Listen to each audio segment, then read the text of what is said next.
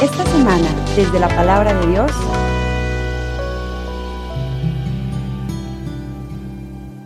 en aquel tiempo, Jesús dijo a sus discípulos: ustedes son la sal de la tierra.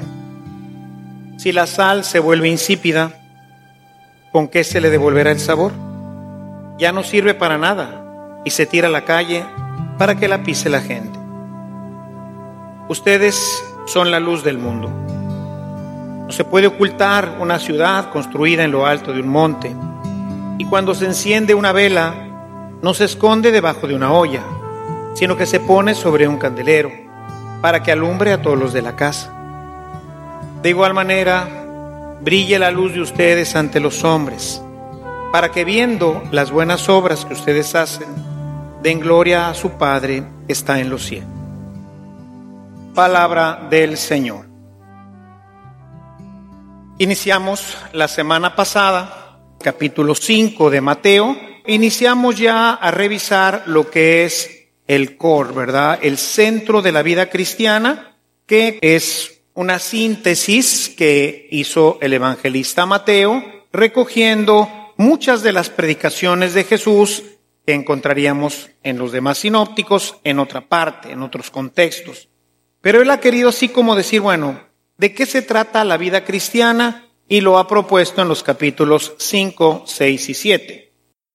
De manera que si nosotros aplicamos nuestra vida y nuestra atención sobre estos capítulos, seguramente podremos avanzar grandemente en nuestra vida cristiana.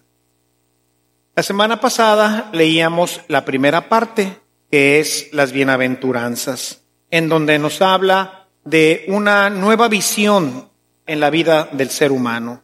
¿Quiénes son los benditos? Normalmente pensamos que son los que no sufren. Y sin embargo Jesús dice que no, que son los que sufren. Generalmente pensamos que pues a los que les va bien, pues esos son los de buena onda, ¿verdad? Los que no pasan penalidades, a los que no los persiguen. Y sin embargo, pues dice Jesús que es al revés, a los que persiguen. Que los ricos son pues los que están bien. Dice Jesús, no, son los pobres. La idea empieza cambiando los criterios para nuestra evaluación en nuestra vida, porque ordinariamente pues nos dejamos arrastrar fácilmente por la corriente del mundo y le llamamos bien a lo que está mal y mal a lo que está bien, como lo dice ya el profeta Isaías antiguamente, ¿no? Entonces lo importante es empezar este cambio de mentalidad. Pasada esta primera sección de las bienaventuranzas, inicia el capítulo 5. A partir del versículo 13 hay una pequeña seccioncita que son estos 4 versículos que acabamos de leer, del versículo 13 al versículo 16. Tiene básicamente 3 partes. Una parte que nos habla de ustedes son la sal de la tierra. Para la sal es para que las cosas, sobre todo en el tiempo, no se echen a perder. No había refrigeradores, entonces agarraban el pescado, pues no se podían comer todo el pescado que se pescaba, entonces le ponían sal, lo salaban y después lo comían, ¿verdad? Le quitaban la sal y lo comían. Entonces es para que no se eche a perder. Ustedes son la sal de la tierra, somos los encargados de que nuestro mundo no se eche a perder. Sería la idea general en esta primera parte. La segunda parte tiene que ver con la luz, en donde dice, ustedes son la luz del mundo. Y aquí tenemos que ir un poquito entrando a la dinámica de que estamos hablando ya con una comunidad post-pascual, donde ya el Espíritu Santo ya ha venido, y entonces hay que explicar esta sentencia de Jesús, ustedes son la luz del mundo, pero desde la perspectiva post-pascual. Y, o sea, si no hacemos esto, pues no vamos a entender exactamente qué pudieron haber entendido estas gentes. Seguramente, si estas fueron exactamente las palabras de Jesús, no debe de haberles quedado exactamente claro de qué se trataba, o al menos con profundidad, porque acuérdense que la Sagrada Escritura va yendo en profundidad. Entre más la leemos, pues podemos ir más adentro, y sobre todo en la medida en que tenemos una vida espiritual mucho más profunda, el Espíritu Santo, hablaremos ahorita de esto, el Espíritu Santo va iluminando con mayor claridad cada uno de los pasajes. Ustedes son la luz del mundo. La luz, dice, no se pone debajo de una mesa. o se tapa con una olla. No sirve para nada. La luz debe de ponerse en un lugar alto para que alumbre. Esta luz se tiene ahora que convertir no solamente en iluminación, sino se tiene que convertir en obras. 3 elementos distintos. Ustedes son la sal que hace que no se arruinen las cosas, o sea que la sociedad no se eche a perder. Ustedes son la luz del mundo que ilumina, deben de iluminar los criterios de nuestras comunidades, de nuestra sociedad, qué es bueno y qué es malo, no lo que diga el mejor psicólogo del mundo o el mejor sociólogo del mundo, sino lo que dice Dios en su palabra. Ahí está la iluminación. Nosotros tenemos que iluminar. El verso 16 dice: brille su luz delante de los hombres, de modo que, al ver sus buenas obras, den gloria al Padre que está en los cielos. De manera que entonces la luz tiene 2 elementos importantes. Iluminar a la sociedad. Somos los proveedores de los criterios de verdad. Somos los proveedores del camino hacia la felicidad y hacia la paz.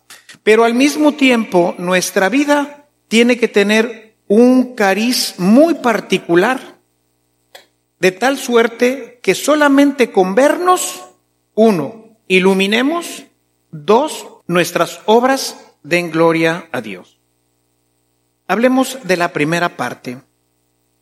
Nuestra vida, hermanos, dice Jesús, tiene que iluminar. Y esta iluminación se hace a través de nuestra propia persona, no solamente de nuestras palabras y de los criterios que nosotros pudiéramos tener cuando en una junta de negocios proponemos el camino cristiano, cuando en nuestras conversaciones con la familia promovemos la vida cristiana. O sea, los criterios, el camino a tomar dentro de nuestra familia, el camino a tomar dentro de nuestra empresa, el camino a tomar dentro de nuestra nación, tendría que ser propuesto por nosotros. Es la propuesta de verdad que nace de la luz que Dios ha puesto en nuestros corazones. Pero no solamente es a través de esto, sino a través de nuestra propia vida. De tal manera que nuestra vida, cuando la gente la ve, ilumina. Cuando la gente ve cómo somos, cómo nos tratamos, cómo reaccionamos, cómo dirigimos nuestros negocios, cómo dirigimos nuestras familias. Cuando ven nuestras obras, iluminamos. Y por eso dice que el cristiano tiene que ponerse en lo alto. La gente tiene que vernos. Hoy la gente no ve a los cristianos y entonces no sabe qué camino tomar. Nuestra vida no ilumina nada, no ilumina a nadie. Tenemos que sobresalir. Cuando uno se es realmente cristiano, pues es difícil que la gente no lo note. Decía el padre Esquerda que quien lo tiene no lo puede ocultar, se le va a notar. El que es verdaderamente cristiano, la gente se va a dar cuenta que es cristiano. Su manera de ser, su manera de vestir, su manera de tratar a los demás, su manera de llevar su matrimonio, su manera de tratar a los hijos, de tratar a los padres. La gente dice, esta persona es diferente. Se nota. Si recuerdan los ejercicios del año antepasado, que hablaba de las ranas, que es como si el evangelio o la evangelización nos fuera llevando a convertirnos en ranas. Y digo, sería muy difícil o prácticamente imposible que alguien no notara que aquí en medio hay una rana, ¿verdad? O sea, una persona que pues está de color verde y que tiene palmares y dices, no, esa es una rana, pero parece humano o parece rana, ¿qué es? Es una rana humana. Yo creo que no pasaría desapercibido, ¿no es cierto? Se notaría. Y esto es lo que hace que la gente dé gloria a Dios, porque dice, ¿ya viste qué bien se lleva esa pareja? Bendito sea Dios que hay este tipo de parejas. Qué bien se lleva esta familia, bendito sea Dios. ¿Ya viste qué bien lleva su empresa? ¿Ya ves qué bien viste? ¿Ya ves? Viendo sus buenas obras. Buenas obras que tienen que ver también con el tema de la caridad. Cuando la gente ve cómo nos amamos, decía San Justino, decía, vean cómo se aman. Vean cómo se aman. Pues es el signo característico de un cristiano, la forma en que nos amamos. Y esto tiene que ponerse en alto. Tenemos que hacer que los demás se den cuenta. Nuestra vida tiene que ser esa luz que ilumina, que guía, que va acompañando a las comunidades. Si hoy tenemos comunidades que van tirando pa'l monte y tenemos tanta inseguridad y tantos problemas, pues es precisamente porque la vida del cristiano pues no ilumina mucho. No estamos iluminando adecuadamente a nuestra sociedad. Ni con criterios, nos da pena, no queremos que nos hagan bullying, no queremos que nos critiquen, o que incluso en algún momento nos puedan sacar de nuestros grupos sociales o incluso de nuestras empresas por tener criterios que no van de acuerdo a los criterios de la empresa. Y tenemos miedo, tenemos temor, y entonces ¿qué hacemos? Nos metemos debajo de la mesa, metemos nuestra luz dentro de una olla y ya no alumbra. Y entonces, pues somos como los demás, al menos así nos ven ellos. Y la única vez en que salimos a la luz, pues es aquí en la iglesia, pero aquí en la iglesia no necesitamos que den testimonio, hermano. Aquí todos los que venimos, pues se supone que sabemos qué somos y qué estamos haciendo aquí. El asunto es allá afuera. El principio de la evangelización nace del testimonio de una vida recta vivida conforme al evangelio. Habrá algunos que tengan el carisma de predicar. Habrá algunos que estén un poco mejor preparados porque han estudiado un poco más de Biblia. En fin, por diferentes razones, Dios puede llamar a alguna persona a hacer una testimonianza pues más clara, más abierta. Pero no todos estamos llamados a hacer eso. A veces la gente se siente mal, ay, es que a mí me da pena, yo no puedo, ¿cómo le voy a hacer? Bueno, con tu vida. Tus buenas obras dan testimonio de quién eres, de qué eres. Cuando la gente te ve, cómo actúas, cómo interactúas con tus compañeros de escuela, con tus compañeros de trabajo. Tus vecinos ven cómo se tratan los esposos, cómo se trata la familia. Todo eso a la gente la cuestiona. Mucho más la cuestiona cuando las situaciones son, como en este caso, difíciles. Vivimos hoy una situación en nuestro mundo complicada, difícil. Y la gente ve que el cristiano, a pesar de que la situación está difícil, sonríe. A pesar de todo, siempre tiene esperanza, porque nosotros creemos y confiamos verdaderamente en un Dios que está pendiente de nosotros. Lo leeremos un poco más adelante en el capítulo 6, cuando leamos la parte final, en donde nos invita el Señor, pues a no estar preocupados de qué vamos a comer o con qué nos vamos a vestir. Dice, si Dios alimenta a los pájaros que no están cosechando ni siembran, ¿a poco no vales más que un pájaro? ¿No te va a dar a ti de comer? O una flor que en la mañana crece y en la tarde ya se seca. Y es hermosa, ni Salomón se vistió así. ¿Tú crees que vales menos que eso? Confía en el Señor. Y en esa palabra, en esa luz que va en nuestro corazón, entonces nosotros, en medio de la crisis, estamos con paz. Eso no quiere decir sentarme a ver qué pasa, ¿verdad? El pájaro no se queda viendo a ver si le cae un ramo de uvas ahí en su nido. Sale todas las mañanas, como decimos, ¿no?, a perseguir la chuleta. Allá anda de jardincito en jardincito y de lugar en lugar, y en un lugar se come un gusanito y en otro se come una semillita, y así anda todo el día. Y Dios al final hace que su barriguita esté llena. Bueno, hacemos nosotros lo mismo. No nos preocupamos, nos ocupamos. Eso la gente lo ve. La gente que pierde un familiar, que muere, alguien cercano. ¿Cómo reacciona una persona que tiene a Dios en su vida? ¿Y cómo reacciona una persona que no tiene a Dios en su vida? Creo que ya en alguna ocasión les conté algo que también para mí han sido esas grandes lecciones de Dios en mi vida. Cuando estuve de magisterio allá en Tres Caminos, me tocaron dos experiencias muy cercanas una de otra, de la muerte de dos personas. Una persona ya mayor, ya bastante mayor, arriba de los 70 años. Y otra persona que era joven, andaría por ahí de los 30, más o menos debía de andar en esa edad. La señora muere de cáncer y el otro señor muere de una enfermedad muy extraña. En la piel le salieron, yo lo que veía era como unos volcanes, como que se le podría, olía muy mal. De hecho, cada vez que yo le llevaba la comunión, cada semana, y cuando yo iba, pues la señora se pulía ahí, poniéndole a toda la casa desinfectante y todo. Era verdaderamente terrible, ¿no? Me hablaron en la noche porque estaba ya agonizando el Señor.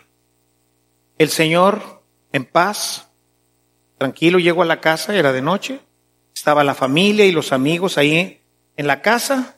Les dije, vamos a hacer una oración. Se metieron conmigo, hicimos una oración hermosa, ¿no? Con mucha paz, encomendando al hermano, al Señor, que ya se iba, ¿verdad? Le digo a este hermano, yo creo que hoy estarás en la casa del Padre. Me acuerdo que hasta le dije, y cuando llegues, le dices que lo queremos todos mucho y pides por mí ahí junto a él, ¿verdad? Y todavía el Señor, ahí en su agonía, ¿verdad? Ya no hablaba. Dijo, está bien. Movió la cabeza, terminamos nuestra oración, cantamos un canto final, la cosa se quedó en paz. Efectivamente, más tarde, esa misma madrugada, murió el Señor. Al siguiente día me tocó hacer a mí las exequias. Fui a hacer las exequias y bueno, pues mucha paz, tranquila. Su viuda, imagínense una mujer joven que perdía al esposo de una enfermedad que de veras yo nunca he visto una cosa así tan terrible, la verdad, tan terrible, ¿no? Decía la esposa que el doctor decía que así como lo tenía por fuera, así lo tenía también por dentro. No sé qué enfermedad sería, pero a mí me impactó muchísimo, ¿no? Pero ahí el lugar donde se estaba velando la persona, tranquilo, había paz. Digo, sí, la viuda lloraba un poco, tranquila. ¿Cómo estás? No, muy bien. Pues ya finalmente descansó, en fin. Unas 3 o 4 semanas después murió esta persona que tenía cáncer en otra colonia, ¿no? Esta persona comulgaba todas las semanas, llevaba una vida de gracia, la mujer siempre tenía ahí el rosario, o sea, era una familia verdaderamente cristiana, se aplicaba a la vida devota. La otra familia, nada que ver. Yo iba todas las semanas a celebrar la palabra a esa comunidad y nunca asistía ni ella, ni el esposo, ni los hijos, nadie. No podía entrar el carro en una colonia que en ese tiempo no tenía todavía pavimento, entonces tenía que dejar el automóvil en el que me movía como unas 2 cuadras de donde estaba la casa de esta persona. No me había bajado del carro y ya se oían unos alaridos, unos gritos, o sea, una cosa, era una loquera ahí la casa de las personas. Una loquera, gritos, llantos, ¿por qué te la llevaste, Señor? Y bueno, olvídense lo que les puedo decir. Pues traté de calmar un poquito mientras se hacían las exequias, ¿verdad? Pero la gente resentida con Dios, porque se había llevado una señora de 70 años. No es lo mismo morir de 30 que morir de 70, ¿no? Pues ya a los 60 y pico ya me quiero ir, a los 70 más, ¿verdad? Sí, ya al cielo, imagínense, a todo dar. Y entonces entendí la acción de Dios en el corazón del hombre. O sea, la familia esta que tenía a Dios en su corazón tenía paz, tenía alegría, sabía a dónde iba el esposo, tranquilos. La otra, la desesperación, el llanto, el testimonio de uno y de otro completamente distintos. Casi diría yo, diametralmente distintos. Una acción y otra que están celebrando o están viviendo la misma situación, la muerte de la esposa, la muerte del esposo. Una tiene desesperación, el otro tiene paz. Y eso es lo que nosotros vemos. No vemos corazones, vemos las acciones. Yo creo que la gente diría, yo no quisiera, si eso es ser cristiano, no, yo no. Si esto es ser cristiano, a mí me gustaría que cuando me pasara una situación tan grave como la pérdida de un ser querido en una edad temprana como es esta, yo pudiera tener la paz que tiene esa viuda. Yo quisiera tener esa serenidad. Y entonces es cuando se desarrolla este proceso de evangelización, a través de nuestras obras. Viendo sus obras, dice el Señor. Viendo lo que ustedes hacen, cómo se portan, cómo se visten, cómo viven, cómo hablan. Todo esto es lo que da testimonio real de lo que está pasando en nuestros corazones. Y por eso aquí retraigo un poquito el tema del Espíritu. El Espíritu Santo que se nos presenta particularmente en San Juan como luz y como agua.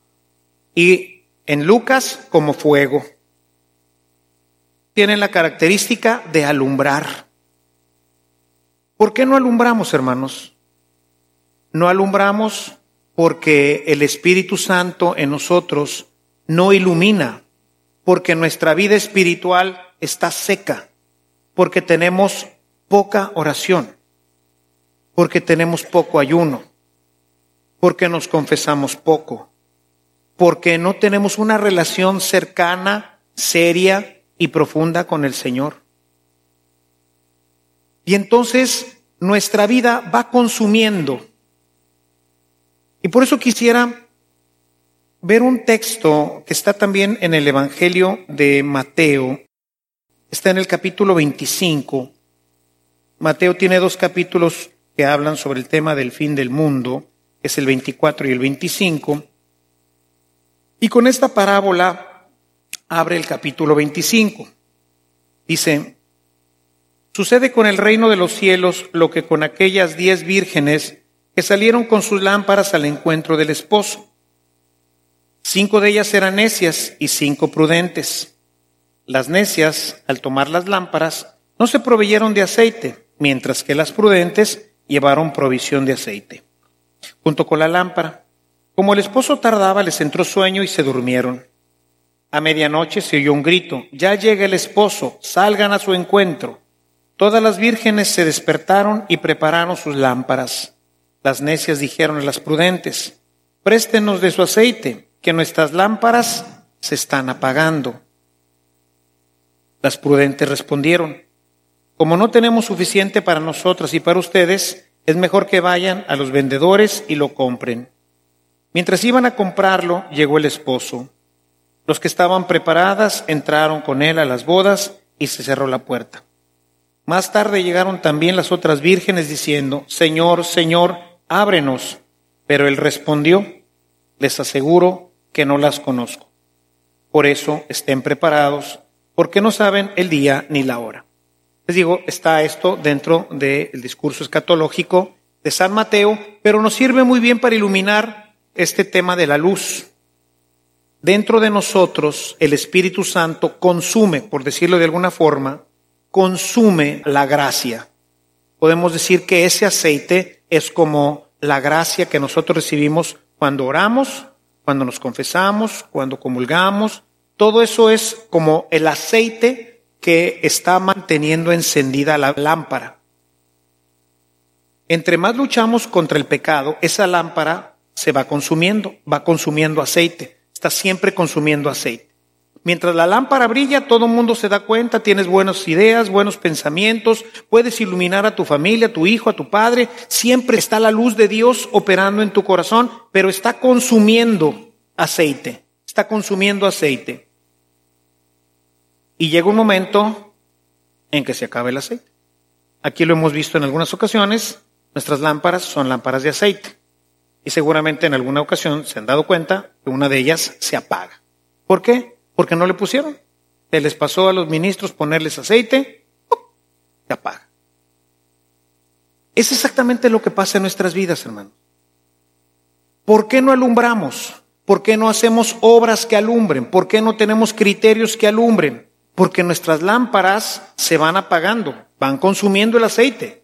Se va consumiendo, hasta que llegue el momento en que ya no hay aceite y se va a apagar. Y entonces, ¿qué es lo que quedan? Solamente los criterios humanos.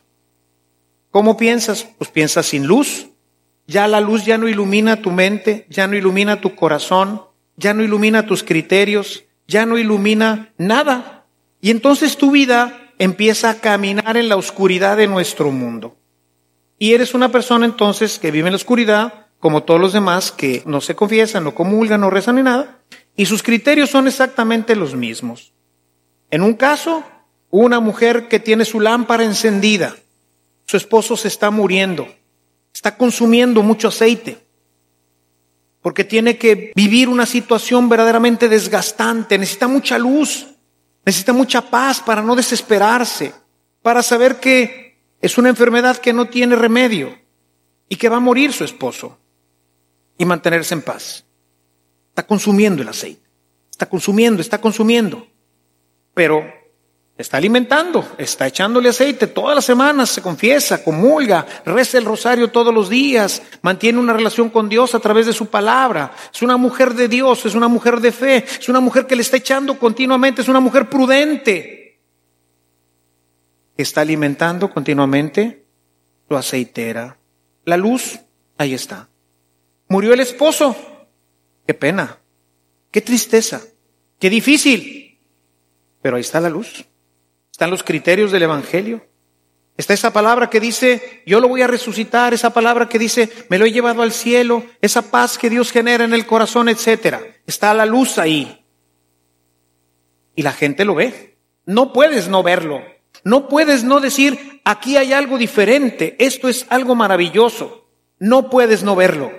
Ella ha sido para mi vida, y seguramente para muchos otros, esa lámpara que brilla en el cielo, que se puso arriba de un candelabro y desde ahí iluminó mi vida para decirme si es cierto, así jala. Yo en ese tiempo pues no había perdido nada, ni nada, pero cuando ves a una persona así dices, ¿por qué? ¿Por qué así? Y cuando ves a la otra, con una lámpara seca, una lámpara vacía, cuando necesita paz, cuando necesita nuevamente criterios para aceptar una situación irreversible, tenía cáncer, la esposa iba a morir, los dos sabían que ambos iban a morir, no es que de repente lo atropellaron, que eso es a veces un poquito más difícil, cuando la muerte es súbita sin esperarla. No, aquí ambos tenían enfermedades terminales. Es decir, yo ya sabía que se iba a morir y la otra persona también sabía que se iba a morir. Una reacciona con paz, con serenidad, con alegría, ilumina a toda su comunidad, incluyéndome a mí, y la otra no ilumina nada. Nos habla del mismo criterio, de la misma desesperación que tiene todo aquel que no sabe a dónde va su deudo, que no tiene fe en la resurrección y que no tiene paz porque no tiene aceite su aceitera. Y en ese momento, hermanos, créanmelo, no le puedes pasar aceite. Quisiera uno, ¿verdad? O sea, pero no le puedo pasar fe. No puedo. No le puedo decir que ore porque no quiere ni orar, no puede ni orar. O sea, no le puedo dar aceite. Y por eso entran en llanto y desesperación. Y por eso se alejan a veces mucho más de Dios. Porque no puedo hacer eso. Por eso esta parábola, aunque está en otro contexto, nos sirve muy bien para ilustrar. Denos un poco de su aceite. No podemos. Vayan ustedes. ¿Y qué pasó? Pues cuando llegaron, ya habían cerrado la puerta. Y dice, y ahí será el llanto y la desesperación. Creo que la invitación de esta semana, mis hermanos, en el tema que hoy tratamos, es mantener una relación fuerte con Dios, de tal manera que nuestra aceitera, la luz, esa luz viene de Dios, es la que ilumina mi corazón. Desde ahí vienen todos mis sentimientos para la caridad, desde ahí vienen todos mis criterios para manejar mi vida, mis negocios, mi noviazgo, mi matrimonio. Viene la luz para que siempre vaya caminando en la línea de nuestro Señor. Mantén tu luz encendida. Y no solamente tu vida será hermosa, sino que además iluminarás a toda tu comunidad. Iluminarás a tu familia, a tus hijos, a tu esposo, a tu esposa, a tus padres, porque la luz de Dios está siempre actuando. El Espíritu Santo está siempre vivo, está iluminando, está la llama prendida. Hoy tenemos la luz eléctrica, ¿verdad? Pero en el tiempo esto tenía mucha significación. Para nosotros así pues son más bien como adornos, ¿no? Las lámparas. en el tiempo de Jesús era la luz. No había otra forma de ver en la noche más que con una lámpara. Entonces, de ahí viene la idea de decir, ok, la luz viene del Espíritu, de ese fuego. Ahí está encendida. Hay fuego en esa lámpara. ¿Y por qué hay fuego? Porque hay aceite. ¿Se acaba el aceite? Se acabó el fuego. Lo mismo pasa en nuestras vidas. Se acabó la gracia, se acabó el fuego. Y si se acabó el fuego, ya no hay luz. Ya no hay luz. Tu vida ahora camina nuevamente en la oscuridad. Y hermanos, caminar en la oscuridad es la peor decisión que podemos tomar. Es la peor decisión que podemos tomar. Y damos pues hoy al Señor que nos ayude a entender estas ideas que el Señor hoy nos dice. Ustedes son la luz del mundo. Y la luz se pone arriba para que alumbre. Y que esa luz sea tan fuerte y tan penetrante que no solamente alumbre a los demás, sino que a través de ella le pueda a la gente dar gloria a Dios a través de mi propia vida. Pidámosle al Señor que podamos establecer o restablecer. Hay gente que tuvo una vida muy llena de Dios, ¿verdad? Que oraba y todo, pero por situaciones, ¿verdad? De cuando crecimos, entramos a la facultad, a la preparatoria, entramos a trabajar y pues agarramos desbandada. Dejamos de ir a misa, a las horas santas, ya no nos confesamos. Y luego, bueno, pues a lo mejor estamos regresando un poco a misa, pero nuestra vida está seca. ¿Vienes aquí? ¿Vienes a misa? No, pues te echas un chorrito, compadre. Para el martes ya no hay aceite. Si no comulgas para el martes ya no hay aceite. Es más, a lo mejor para el lunes en la tarde. Y que te den un cerrón ahí, le mientas toda la mienta al otro, ¿verdad? No, pues ya se apagó. Sí, no tuviste mucho problema, a lo mejor te dura para la noche. Y si estuviste en tu casa tranquilito, para el martes. Y después se acabó. No hay que venir el domingo a misa a llenar con la Eucaristía y se va a consumir en el día. Pero en la noche te echas una media hora, 20 minutos de oración. Y miren, es que estas ideas, cuando uno lo lleva a la práctica, puede ir entendiendo algunas cosas. Por ejemplo, que no pasan en la realidad. En la realidad siempre vamos a tener un pabilo, siempre vamos a tener una mechita de un diámetro, siempre. Y va a dar siempre esa luz, nunca va a cambiar, siempre es la misma. Pero en la vida cristiana, como esto es solamente un ejemplo, no pasa así. En la vida cristiana, en la medida en que tú le echas aceite, entonces el pabilo crece. Y entonces primero lo tienes de 5 milímetros. Si sigue rezando, va a crecer a 6, y luego a 7, y luego a 8. Y luego vas a tener un cabo de este tamaño. Imagínense una vela que tiene un pabilo de 2 pulgadas. Imagínense la luz que irradia. Porque es un ser vivo, es el Espíritu Santo. Esto está muerto, son cosas inanimadas. Pero el Espíritu no, y nuestra vida no. Entonces, si trasladamos esto a nuestra vida y hacemos el ejercicio con este mismo ejemplo, decimos, muy bien, ¿no hay aceite? Se apaga, punto. Okay. Pero ahí le mantengo el aceitito, ¿verdad? Ahí pues a chiquito, ¿verdad? Como cuando uno era estudiambre, ¿no? Échele 10 pesos de gasolina. Pero bueno, en mi tiempo, 10 pesos era una lana. Pero en este ejemplo, ¿no? Entre más le echas, más crece. Pero si la tienes así, pues le echas 50 pesitos a tu carro. No, hombre, se va a llenar de basura todo el carburador, ¿verdad? Siempre va chupando toda la basura del tanque. No, hombre, ponle. Pero pues no tienes, pues no le pones. Pues ponle aceite a tu aceitera, a tu corazón. Bastante aceite, que esté siempre lleno. Y vas a ver cómo, uno, nunca se apaga. Siempre tienes criterios evangélicos, siempre tienes luz en tus decisiones, siempre tomas muy buenas decisiones, muy asertivas, siempre tienes un consejo oportuno, acertado para la gente que te pide.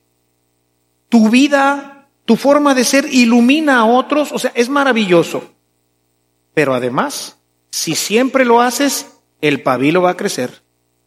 Los santos, no hombre, los santos la tienen de 5 pulgadas, ¿no? Sí, pues imagínense la luz. Imagínense Juan Pablo II, qué luz dio al mundo. Híjole. Encíclicas, no me acuerdo cuántas tiene. Y la luz de cada encíclica, carambas, una lucesota. Criterios en la ONU, criterios aquí, criterios allá. Su vida iluminó. Claro, un pabilón de este tamaño. Era una flama y era una hoguera aquello. Ay, andamos con nuestra velita como esa. No, hombre, pues que alumbra, ¿verdad?